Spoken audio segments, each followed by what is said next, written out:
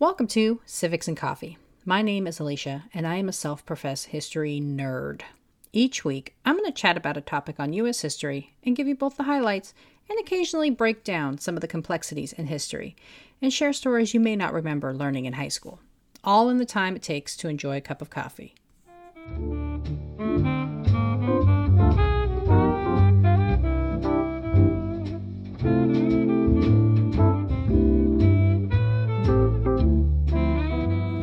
Hey peeps, welcome back to another bonus episode of what I'm calling Wonder Woman Wednesday. This week's profile came as a request from Twitter user Cute Weird History and a longtime fan of the pod, Val. When trying to figure out just who and what I should cover for Women's History Month, they both put in a vote for Zora Neale Hurston. So, in this bonus episode of Civics and Coffee, I am diving into the life, the legend, the mysterious Zora Neale Hurston. Grab your cup of coffee, peeps. Let's do it. Zora Neale Hurston is infamous as an author who came to fame during the Harlem Renaissance and who hobnobbed with the influential poet Langston Hughes. But Hurston's life began way before she traveled to New York, and though she would recreate her own story, the original tale is just as fascinating. Born in Alabama in 1891, Zora Neale Hurston was the fifth of 8 children born to her parents John and Lucy Ann Hurston. Her father was a sharecropper, preacher, and eventual carpenter, and her mother worked as a teacher. At the age of 3, her family moved from Alabama to a small Florida town, Eatonville. Eatonville was exceptional in that it was incorporated, populated, and managed by Black Americans. Settled in 1887 after the Civil War, Eatonville proved to be pivotal in instilling in Zora a sense of pride and confidence that would follow her throughout her life. Hurston was so enamored with the town of her youth that when she published her memoir, Dust Tracks on a Road, she would state Eatonville and not Alabama as her place of birth. Her early education was at a Baptist boarding school in Jacksonville, but shortly after her mother's death in 1904, Zora's father ceased paying her tuition and she was disenrolled. Committed to continuing her education, Hurston enrolled in Morgan College, the high school subset of Morgan State University in Maryland. In order to qualify for free tuition, Hurston claimed to be born in 1901, making her 16 and not 26. The birth year of 1901 would remain in place throughout her life, including her gravestone. It was in school Zora first noticed her fascination with anthropology. Defined as the study of human societies and cultures and their development, Hurston was committed to unearthing and sharing the culture of Black Americans and would spend a vast amount of time traveling to collect folk songs, stories, and histories of the Black community. In 1918, Zora enrolled into Howard University, a historically Black college. Howard is where her literary talent first came to light when she wrote the short story John Redding Goes to Sea in 1921. The story was published in the university's literary magazine, The Stylus. While attending Howard, Zora co-founded her first publication, a university newspaper called The Hilltop. After earning her associate's degree, Zora continued her education by enrolling at Barnard College, the women's college under Columbia University. She further developed her passion and study of anthropology, becoming a mentee to famed anthropologist Franz Boas, and earned her bachelor's degree in anthropology in 1928 at the age of 37. Zora moved to New York in 1925 at the behest of a literary agent and found herself in the middle of an explosion of Black creativity and artistic expression, the Harlem Renaissance.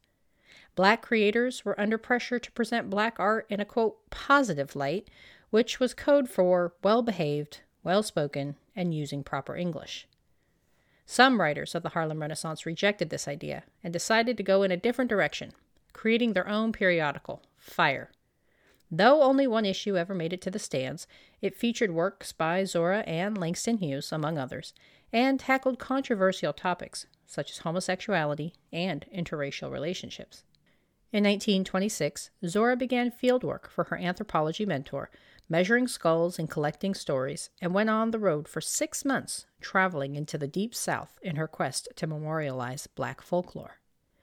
This was important work to Zora, and she would continuously put herself at risk, traveling alone in some of the most dangerous places in the United States, evading the Ku Klux Klan, sleeping in her car, all to capture stories and traditions she felt only she was sufficiently qualified to gather.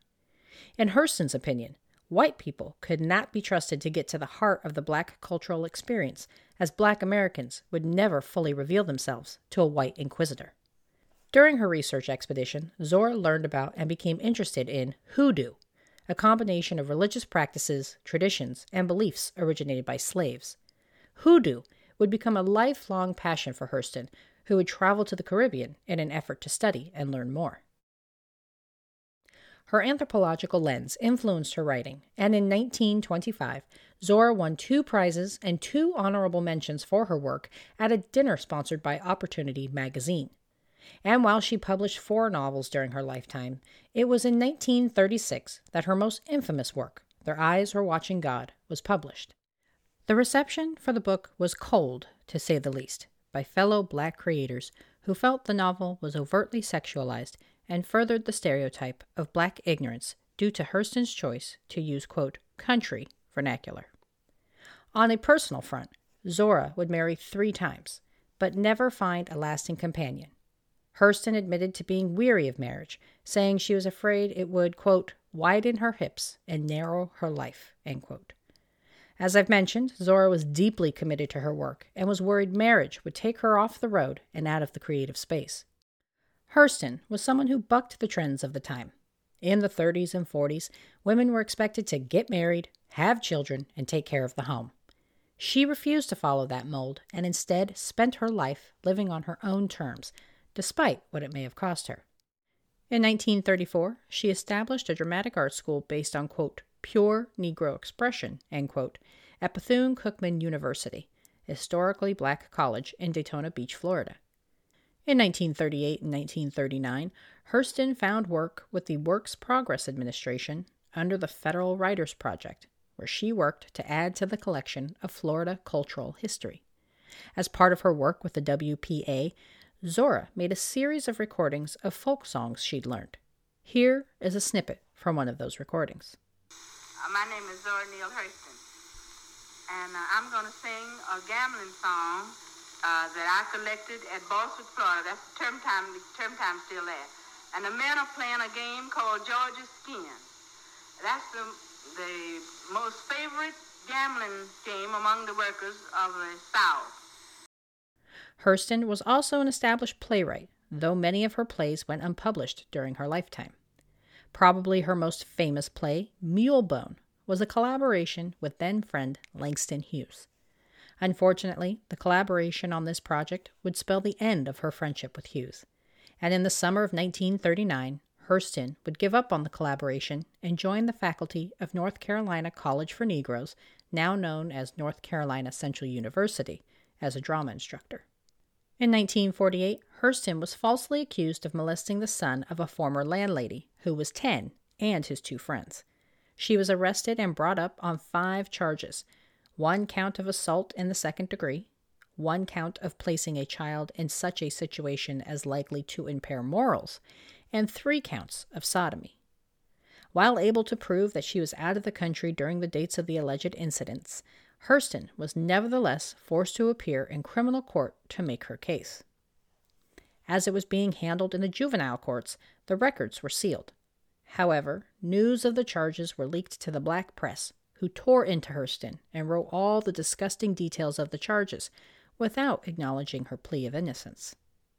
The betrayal by her community hit Hurston especially hard, and eventually prompted her decision to leave Harlem once the charges were dropped in March of 1949. Being crucified in the press was the beginning of the end for Zora. Unable to make further income from her book sales, Hurston was forced to take other jobs in order to make ends meet, including working as a domestic for a white family.